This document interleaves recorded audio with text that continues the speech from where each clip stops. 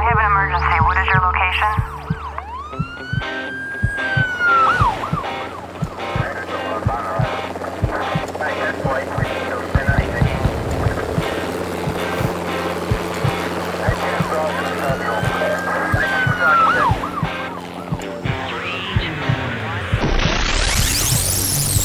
Rescue Radio, because there's a war for your soul. Yes, there's a war for your soul. Thank you, Jesus. The war is won. Hallelujah. We rest in the fullness of your completion. Lord God, you said, I will never leave you or forsake you. We pray down here on earth that your will be done, even in this place, even in this time, even as it's being done and declared in heaven, that your will, your justice, your truth, your revelation, your salvation, your kingdom come, Father God. Thank you, Jesus, that you did the will of the Father when you died on the cross for us. Thank you that you purchased our salvation and you made it clear, clean, released us from the grip of Satan. Lord God, if only more people would know that. I thank you for giving us power over all the power of the enemy, power to live a victorious life, power to overcome, power to run the race and finish the course with joy and with peace, with satisfaction, with fruitfulness, with your righteousness, Lord God. I thank you, Jesus, that you've promised us that no weapon formed against us will prosper, that no word said, no deed done, no action taken, no war, no contention, no hindrance, no harassment, nothing Satan does, little or great, will be able to separate us from the love of God, which is in Christ Jesus our Lord. So, Lord, I thank you for divine holy protection over all of us in this battle, in this war, over our families, those who work for us, pray for us, love us, the many that are listening today, that you cover and keep and complete us, Lord God, that we would be faithful to complete what you have been faithful to do in us. And give us your wisdom, give us eyes to see, ears to hear, remove every spirit of rebellion, contention, anything, any hoods, caps, veils Satan has put over our minds, our eyes. I bind the spirits of stupor that come through religion. I bind the spirits that come through deaf and dumb spirits, mute spirits. And I ask now that you clear our minds, that we will have the mind of Christ and be able to receive what you're saying today, Father. Open our ears, remove the deaf and dull spirits in Jesus' name. Amen. All right. Well, we're going to talk today about finishing the race, right? Well, starting out by saying that a lot of people believe that we're just here by accident, by chance, and nothing could be farther from the truth. Absolutely. And there's a destiny for each of us that God has. And if you look at Jeremiah chapter 1, this is absolutely mind-blowing, okay? He says, he's calling Jeremiah to be a prophet. He's a young man. Yeah, at probably this time. 17, 18 maybe. Yeah, probably maybe Teenager. Jeremiah 1, 4, and 5. Then the word of the Lord came to me, saying, Before I formed you in the womb, I knew you. Before you were born, I sanctified you and ordained you a prophet to the nations. So wait a minute here. He says, before you were even formed in your mother's womb. Before I brought you forth. I knew you before you were even... So there's really, person, obviously, a sense. very specific destiny and purpose for Jeremiah that God had already known about before he even made him. And we can say, well, that's for Jeremiah. No, that's for all of us. Yes. If it's true for Jeremiah, it's true for each of us. Because like Psalm 139 says in verse 13, For you have formed my inward parts, you have covered me in my mother's womb. Even then, before the foundation of the world, he knew us. My frame was not hidden from you when I was made in secret and skillfully wrought in the lowest parts of the earth.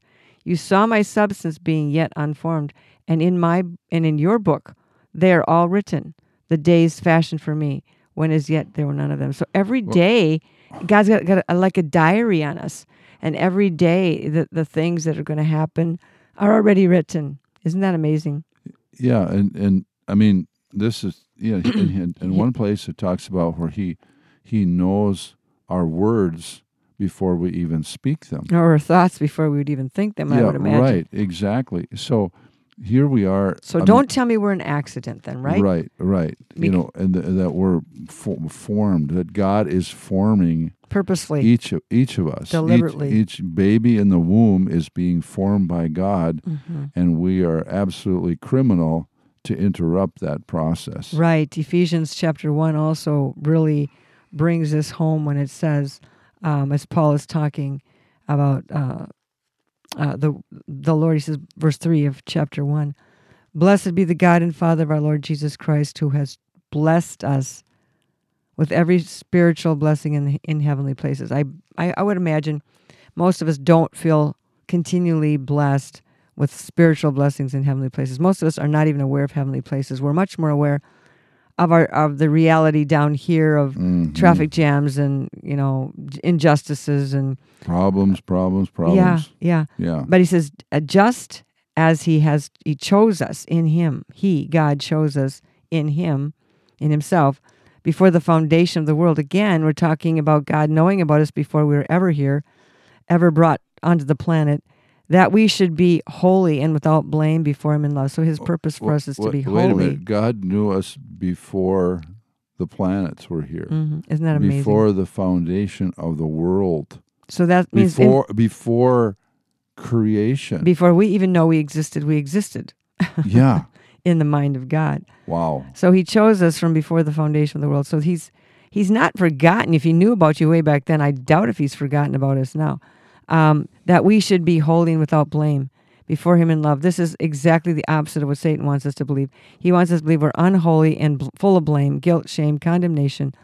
But God says, having predestined us to adoption, predestined us, predetermined us to participate in, be positioned in, brought into his family, through adoption as the sons by Jesus Christ to himself. So God is using Jesus Christ to bring us back to himself according to the good pleasure of his will, to the praise of the glory of his grace, that by which he made us accepted in the beloved. So we have been blessed, we have been chosen, we have been predestined, adopted, accepted. We have a destiny, we have a purpose. We're not just an accident or a afterthought with God. We are his workmanship. And this sets us up to realize that we are running in a race. We've been chosen. Ephesians chapter 4 says what?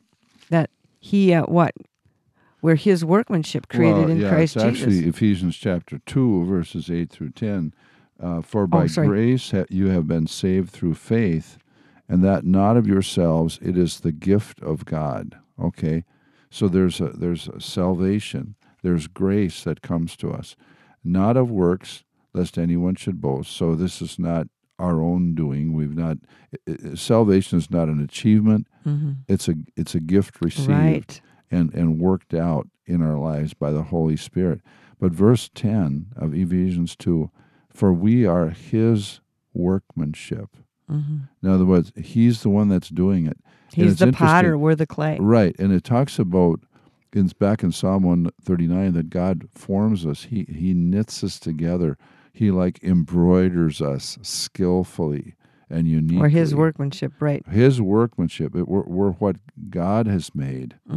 And God doesn't make junk, like someone said, right? Created in Christ Jesus for good works, which God preordained or prepared beforehand that we should walk in them. So this walk that we're walking out, this race that we're running, begins with a very specific individual call upon your life.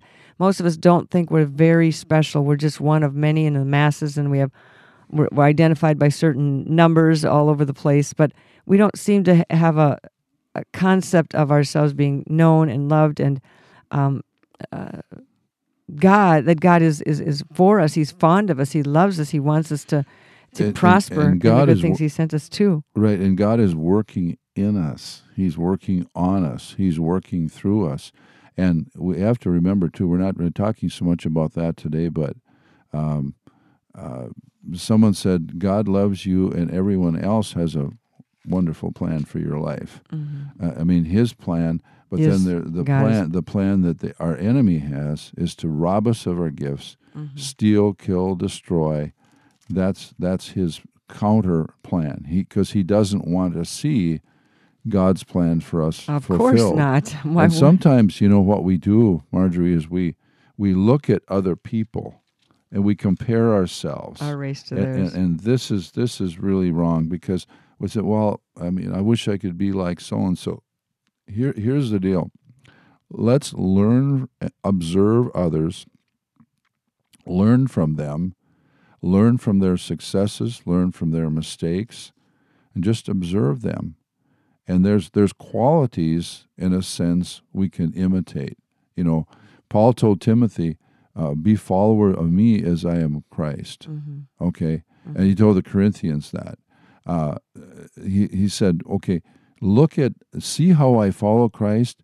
You follow Christ with the same kind of devotion and intensity, but you're going to serve him uniquely because you're uniquely designed. You're called to the kingdom for such a time as this. It's interesting, in John chapter 21, after the resurrection of Jesus, and it says in verse 20, it says, then Peter turned around and saw the disciple whom Jesus loved following. That would be John. So, okay, the Apostle John, who also had leaned on his breast at supper and said, Lord, who is this one who betrays you? And Peter, seeing John, he said to Jesus, but Lord, what about this man? Okay, what's he going to do? The King James says, Lord, what shall this man do? And Jesus said to him, if I will that he remain till I come, what is that to you? You follow me. Right. So, well, here's the deal. So he was saying, okay, well, what about John? What's he going to do? And Jesus said, well, just you follow me. Keep your eyes on me. Don't just be distracted. I mean, yeah, we care for other people, but here's the focus. We've got an individual race to run, and we run it in the context of others in the body of Christ as well. Right. And Paul talks about his individual race.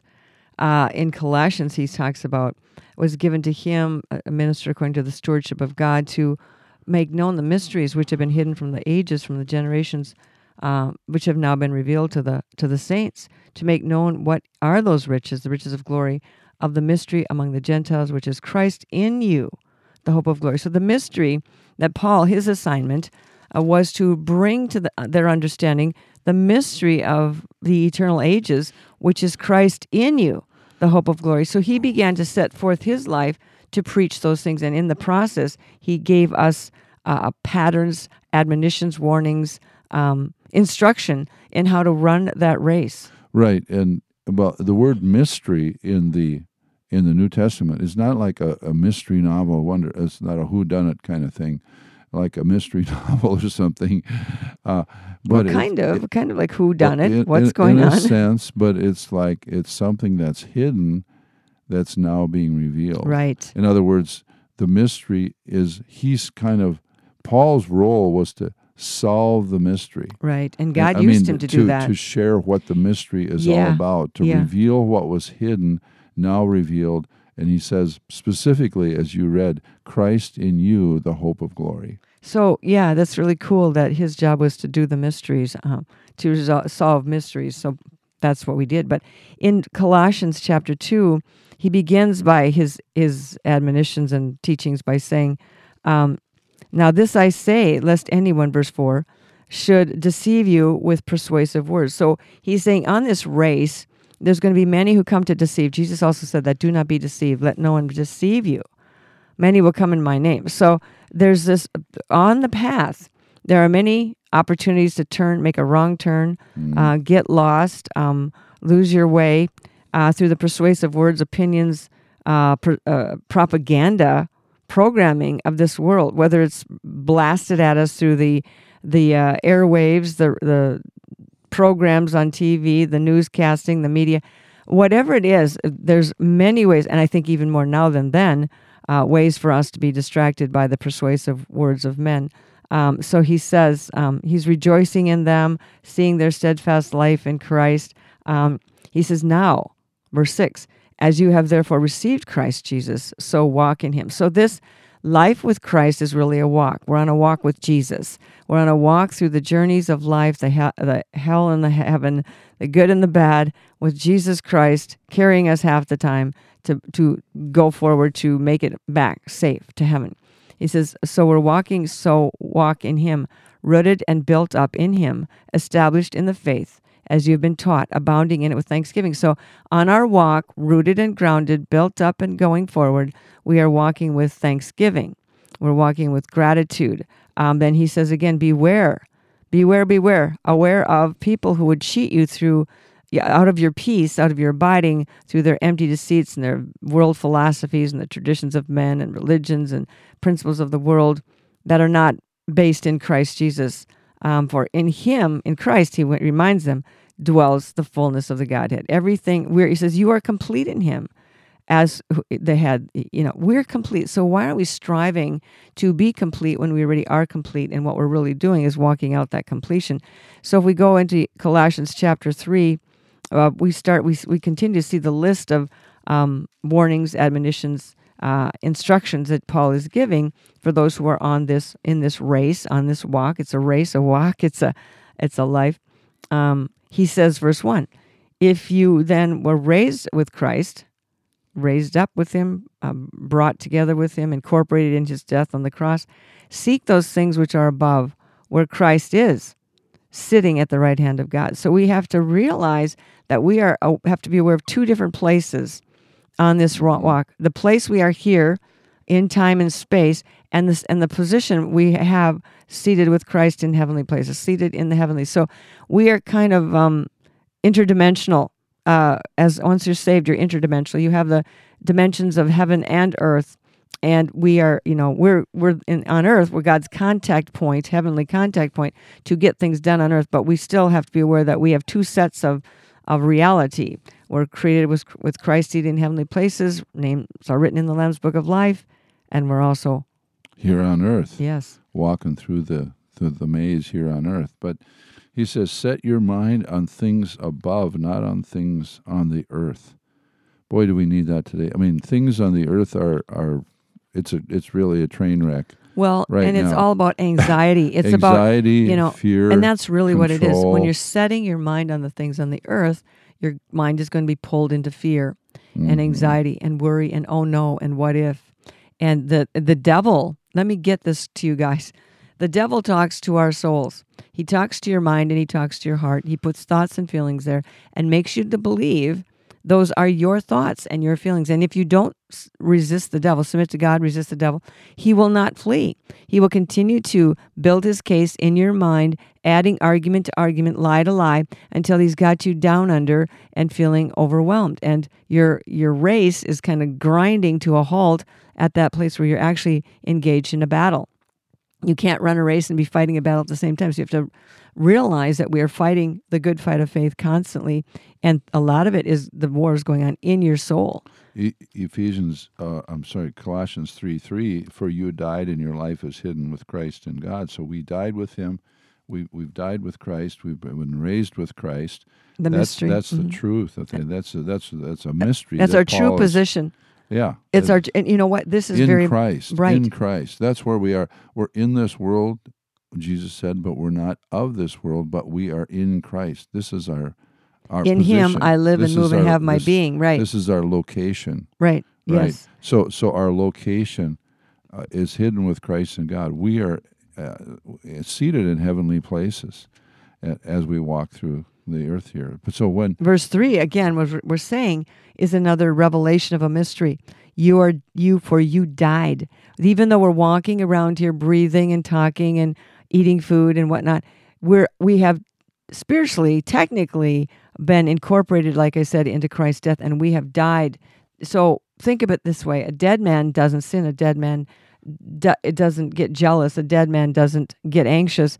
We're dead. Your life is hidden with Christ in God. Just like we were hidden in our mother's womb and God already knew about us. Now we're hidden in Christ and God still knows about us. Mm-hmm. When Christ, who is our life, appears, then you will all appear with him in glory. So we're not going to appear in glory with him until he appears.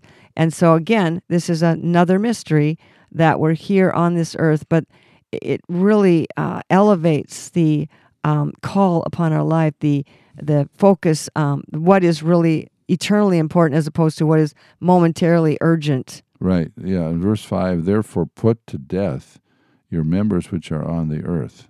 Another things to get rid of: fornication, uncleanness, passion, evil desire, and covetousness, which is idolatry. This is pretty much a pattern of unbelief. What goes on in the world. But see, the thing is, if people do not know who they are, that they're made by God, holy and appointed, they're going to be trapped adopted, in these areas. they're going to believe what they see, and this is what the devil is trying to get you to believe and agree with, that you have this horrible, sinful, ugly human nature, fornication. He sees us. We see ourselves doing all these things, or seeing others do them, and we become confused about being made in the image of God, because we are making judgments, redefining ourselves based on our behavior. Right, and he says, because of these things, the wrath of God is coming upon the sons of disobedience. So there's a division. There's a separation. The sons of obedience and the sons of disobedience. Right, in which you also once walked when you lived in them. Now, this is a past tense. Right. Which you once walked when you lived in. So there's a line of demarcation here. There's a death to these things. That's called salvation, or born again. New life in Christ, right? Mm-hmm. But now you must also put off all these: anger, wrath, malice, blasphemy, filthy language out of your mouth. Do not lie to one another, since you have put off the old man with his deeds. Well, see, the thing is, we're put on the new man. Notice, so it's what we put off, and then what we put on. Notice there's a refining process. First, you're going to get rid of fornication and blasphemy and covetousness, evil desires, and then you're going to refine it down to dealing with anger and malice and filthy language, blasphemy, cursing. So the thing is, God, the process of walking with Christ, walking in Him, with Him, is a refining process. The journey, the race, the walk is all to make us ultimately more like Jesus. So he says, but you must put these things off. We have to make that decision to say, that's not who I am. Anger, wrath, malice, get out of me. You're not me. I'm not going to yield my mouth or my members, as Paul said in Romans, to your suggestions or temptations. So is that a matter of willpower, or is that something else? It's a process done by the Holy Spirit, and we yield to it. It's an obedience to God. It's not me figuring out how I'm going to get to the next level of greatness or holiness. It's that I can't even do that. I am the little teacup that's on the potter's wheel, and I'm not going to tell the potter how to make the teacup. The teacup is going to be formed by the potter's own inspiration and hand put on the clay. So, Amen. And then he goes on to say, do not lie to one another. Don't lie to yourselves. If you lie to yourself, you can't have an honest relationship with yourself or with anyone else. Do not lie to one another, since you have put off the old man. That's what he did. The old man, he lied, he connived, he deceived people to gain advantage. And he says, but you have put on the new man, who is renewed in knowledge according to the image of Him who created him. The thing that we really lost in the garden when we ate of the tree of knowledge of good and evil, we really lost the knowledge of goodness. We lost the knowledge of the Spirit of God and how He sees us, and we start to see everything through this tainted, wicked, corrupt, bitter lens of unbelief and hurt and pain. Mm-hmm. And he talks about, jumped over to verse 12. Therefore, as the elect of God, chosen, you meant. Going back to Ephesians, we read that, Ephesians 1. Chosen, selected before the foundation of the world, before our bodies were even formed in our mother's womb. As the elect of God, holy and beloved, put on, tender mercies, kindness, humbleness of mind, meekness, long-suffering, bearing with one another, and forgiving one another. If anyone has a complaint against another, even as Christ forgave you, so also you must do. Now, and a lot of people look at these verses, they see it as a list of things to do, works. I got to be kind today. Yeah. Okay, I got to be merciful today. I got to be humble today. I got to work on my meekness today. Oh, yeah. And then, my long I'm coming a little suffering. short on my forgiveness here. Yeah. But and people see their life as an accomplishment of works, and that's the way the world sets it up. You are what you do, and if you do well, you are good, and if you don't do much, you're worthless. But that's not how this is meant to be read. That these are assignments or works that you have to accomplish. When are you done with tender mercies? When are you done with humility and meekness? When have you accomplished that? When is that? How do you rate yourself? How do you know on a scale of 1 to 10, when you've got how are it? you doing with meekness? It is not a It's not It's a matter. not a list. It's not. It's a process. We read it before in Ephesians 2. Salvation. It's not of works. Lest any man should boast. Yeah. But that's exactly what Satan But tries God- to make it about. And then when you fail and you don't be perfect, then he comes back at you with a condemnation and accusation. So we are His workmanship. So it's God's You know, problem. It's God is working in us He's to the will and potter. to do of His good pleasure. Yeah. So it's basically His allowing His work in us, and it's a flow. It's not so much a step by step assignment, yeah. thing. It's a flow It's of a His, life. Of His It's a life. He Yeah. said, and He says, but above all these things, put on love, which is the bond of perfection, and let the peace of God rule in your hearts, to which you were also called in one body, and be thankful. Then he goes on, he says, let the word of Christ dwell in you richly in all wisdom, teaching and admonishing one another in psalms and hymns and spiritual songs, singing with grace in your hearts to the Lord. And So the word let means permit, agree with, Let. cooperate with the Holy Spirit who has been sent, actually lives inside of you. His job is to do all this stuff. His job is to perfect that which concerns you. His job is to cause you, lead you, inspire you, give you grace and strength to, forgive and to love and to yield and to be humble. That's the work of the Holy Spirit. We're the branch. The vine supplies the nourishment, and the Holy Spirit is the one who's been sent to live inside you to orchestrate your sanctification. And I think a lot of people just think it really have missed the whole point of the Holy Spirit abiding in you to do all this work, and they go back to, it's up to me, my responsibility. I've got to be good today. I got to do another Bible study today. I've got to do this, and this to be meek and humble. And you've missed the whole boat, and you become anxious because it's not about being anxious. It's about abiding. It's not about anxiety. It's about abiding in Christ. And again, the little teacup on the potter's wheel does not become anxious or worried. It simply yields itself to the potter's hand, to the pressure, to the work of the potter. And so, the teacup isn't responsible for how it turns out. The potter is. And I think a lot of times we say, well, you're saying, well, aren't you going to take responsibility? Yeah, my responsibility is to yield to God, to walk in that place of death and resurrection in putting on the new man and putting off these old things by cooperating. Here's a key thing. Verse 17, and whatever you do in word or deed, do all in the name of the Lord Jesus, giving thanks to God and the Father through Him. Basically, in the name of it, it talks about when the name of something is not just the name Jesus, but In His name, but His it's honor, His. It speaks of His character, His honor, and basically what these qualities are that we put on: tender mercies, kindness, humbleness of mind, meekness, long suffering, forgiving. These are all the qualities of bearing Christ. with one another, love. Though that's the life of Christ. Those are characteristics of the Christ who formed us Who lives and in us. called us since before the foundation of the world. Yeah. And then if you go down to verse 23 of Colossians 3 and 23 and 24, and whatever you do, do it heartily as to the Lord and not to men. Whatever you do, whatever He has you doing, it's meant to be the most humble, Yeah. mediocre, unnoticed thing imaginable. If you do it as unto the Lord, It's wow. it says, verse 24, knowing that from the Lord you will receive the reward of the inheritance, for you serve the Lord Christ. So basically, if you're working at a job, you're not really serving your boss.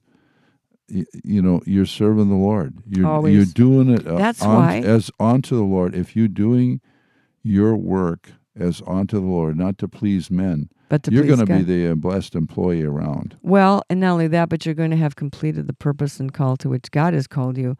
In Hebrews chapter 12, it says, therefore we also, since we are surrounded by so great a cloud of witnesses, lay aside every weight and the sin which so easily besets us, and we run with what? With endurance. Endurance. Without discouragement. We continually faithful, pursuing, confidently, enduring the race that is set before us, looking what? Not to ourselves, not to how we're doing, not to how we're feeling, not to what other people are saying, not to what the circumstances are telling us, but we look to Jesus, the author and finisher of our faith, who for the joy that was set before him endured what? The cross, the misery, the scoffing, the ridicule, the cross-examinations, the wickedness of the enemy attacking him, despising the shame. He didn't grab onto the same. Oh, I did this so bad. I'm so terrible. But he sat down after he accomplished all this, went through all these gauntlets of shame and condemnation and discouragement, to sit down at the right hand of the throne of God. Consider him who endured such hostility of sinners. So we're patterning ourselves, following after him. The Holy Spirit's making us like Jesus. Jesus finished his race perfectly, Right. according to the plan of the Father, because of his love for us. And it's interesting, Paul says in Ephesians chapter 20, he says, you know... Acts 20. I'm sorry, yeah. Yeah, I think I'm you're... jumping around. Acts chapter 20, pardon me. Verse 20, verses 23, the last part of verse 23, it says, the Holy Spirit testifies in every city, saying that chains and tribulations await me. I'm going to be in prison. I'm going to even have more trouble than I've had before. And he had a lot of it, those of you that know about his life. All kinds of persecution, shipwrecks, attacks by false brethren, all kinds of things that came against him. People forsaking him, churches leaving him. Abandonment by his friends. But he says, verse 24 of Acts 20, but none of these things move me, nor do I count my life dear to myself, so that I may what? Win. Finish my race or course. The course there can mean your career, all right, in Christ, so that I may finish my course with what? Joy. And the ministry which I received from the Lord Jesus to testify to the gospel of the grace of God. He says, no matter what is coming my way, I'm not shaken by this, because what is he doing? He's looking to Jesus, the author and finisher of his faith. And I don't count my life dear to myself. I want to finish the race that the Lord has put me in here, set before me, with joy. So you answer only to the Lord. You don't answer even to your own self. And in 2 Timothy, he says it again.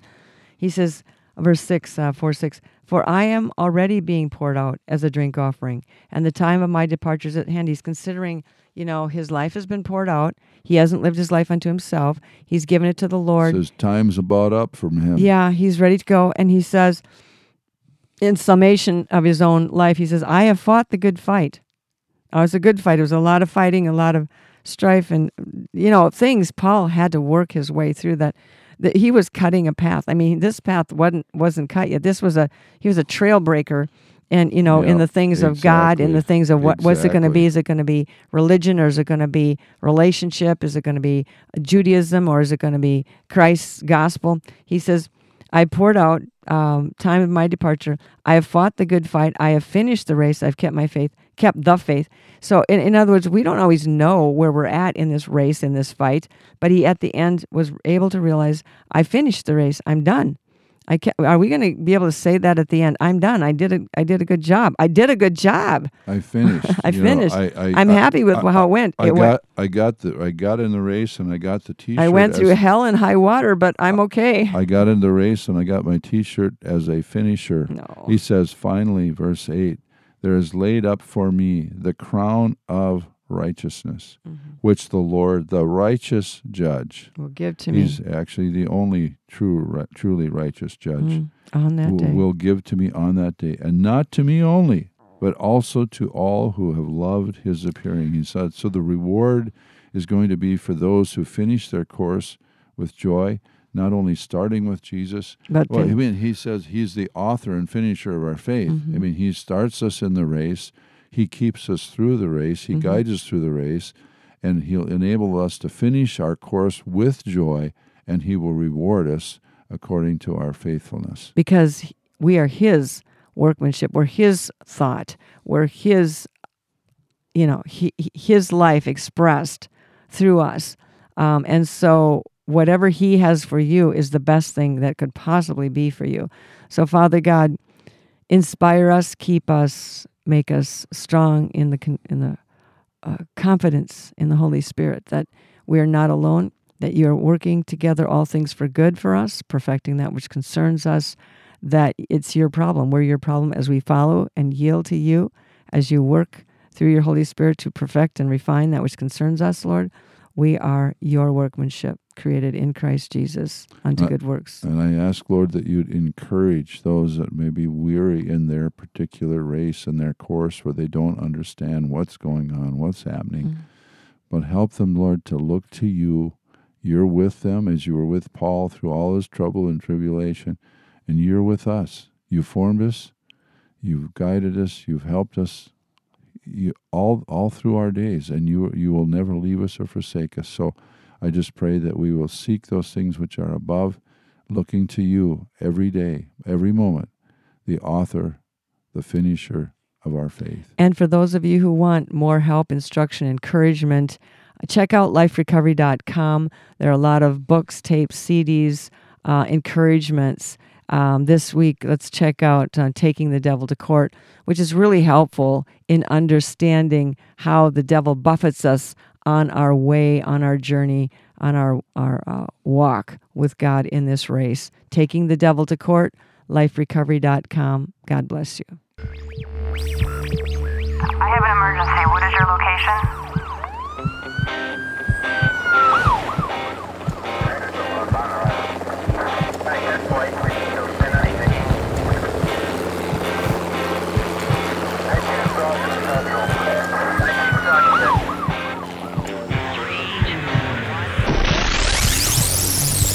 Rescue Radio, because there's a war for your soul.